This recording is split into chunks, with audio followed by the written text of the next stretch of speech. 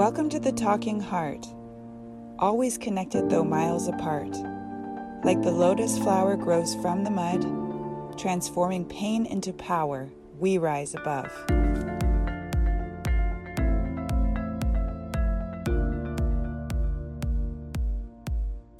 In this podcast, I try to be conscious of all I say and how I say it, as I share my experiences and insights with you.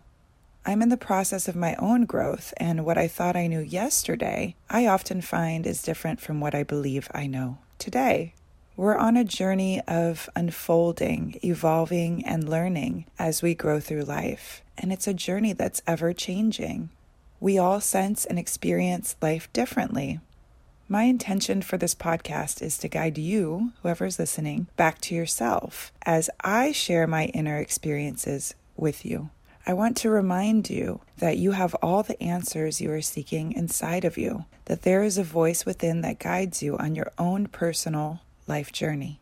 You have the power to make your own choices and decisions every moment of every day.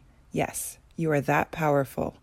When I first set sail on my spiritual journey, which was about 11 years ago, and shortly after my divorce, I was broken, vulnerable, and impressionable. I was lost and naive, especially after being sheltered for so many years and then thrust back out into the world. I found myself having a desperate need for belonging, love, acceptance, and guidance, somewhere where I fit in. So I went on a quest and I opened some doors I probably shouldn't have because I was so desperate for belonging, love, and acceptance. I ignored my better judgment and wound up giving my power away to those I was following, and eventually found myself even more lost, scared, confused, and alone than I was originally. I thought that if someone was a professed spiritual teacher or guide, that automatically meant that they were good and that they must be evolved. But what I learned in my journey is that this was far from the truth for many of the spiritual teachers and guides that I had come across. I realized that some people want to control and guide you to make themselves feel more powerful and exalted. We see these large egos all the time. We see it in spiritual leaders. We see it in all kinds of leaders.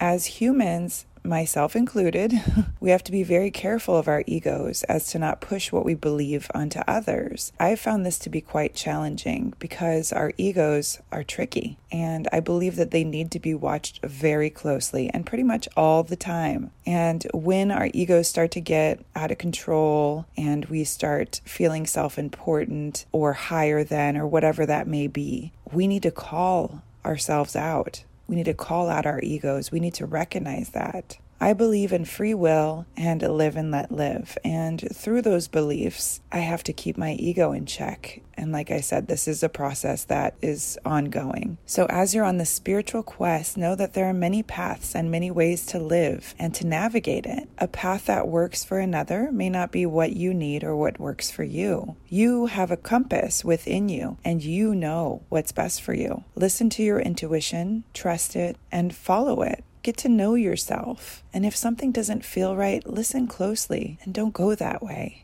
Although I opened some doors that were quite scary and found myself lost in a rabbit hole, I don't regret it because it taught me to be more discerning and to seek guidance from within as I am now. And while I still listen to others' views quite frequently, I extract bits and pieces from teachings that resonate with me that I believe to be true. I have learned to seek and to trust God, Creator, within, and that no other human being can give me what I'm able to tap into within myself. Through experience, we gain wisdom. I just happen to be one of those that had to learn the hard way, but not everyone needs that sort of intensity in their life. And not everyone needs to learn that way. And not everyone needs to hit rock bottom like I did and then have to climb all the way back up. So as you go about your life and your day, if you choose the path of going within, listen deeply and you will be guided. If it's right for you, you can feel it in your heart, and your heart will light the way.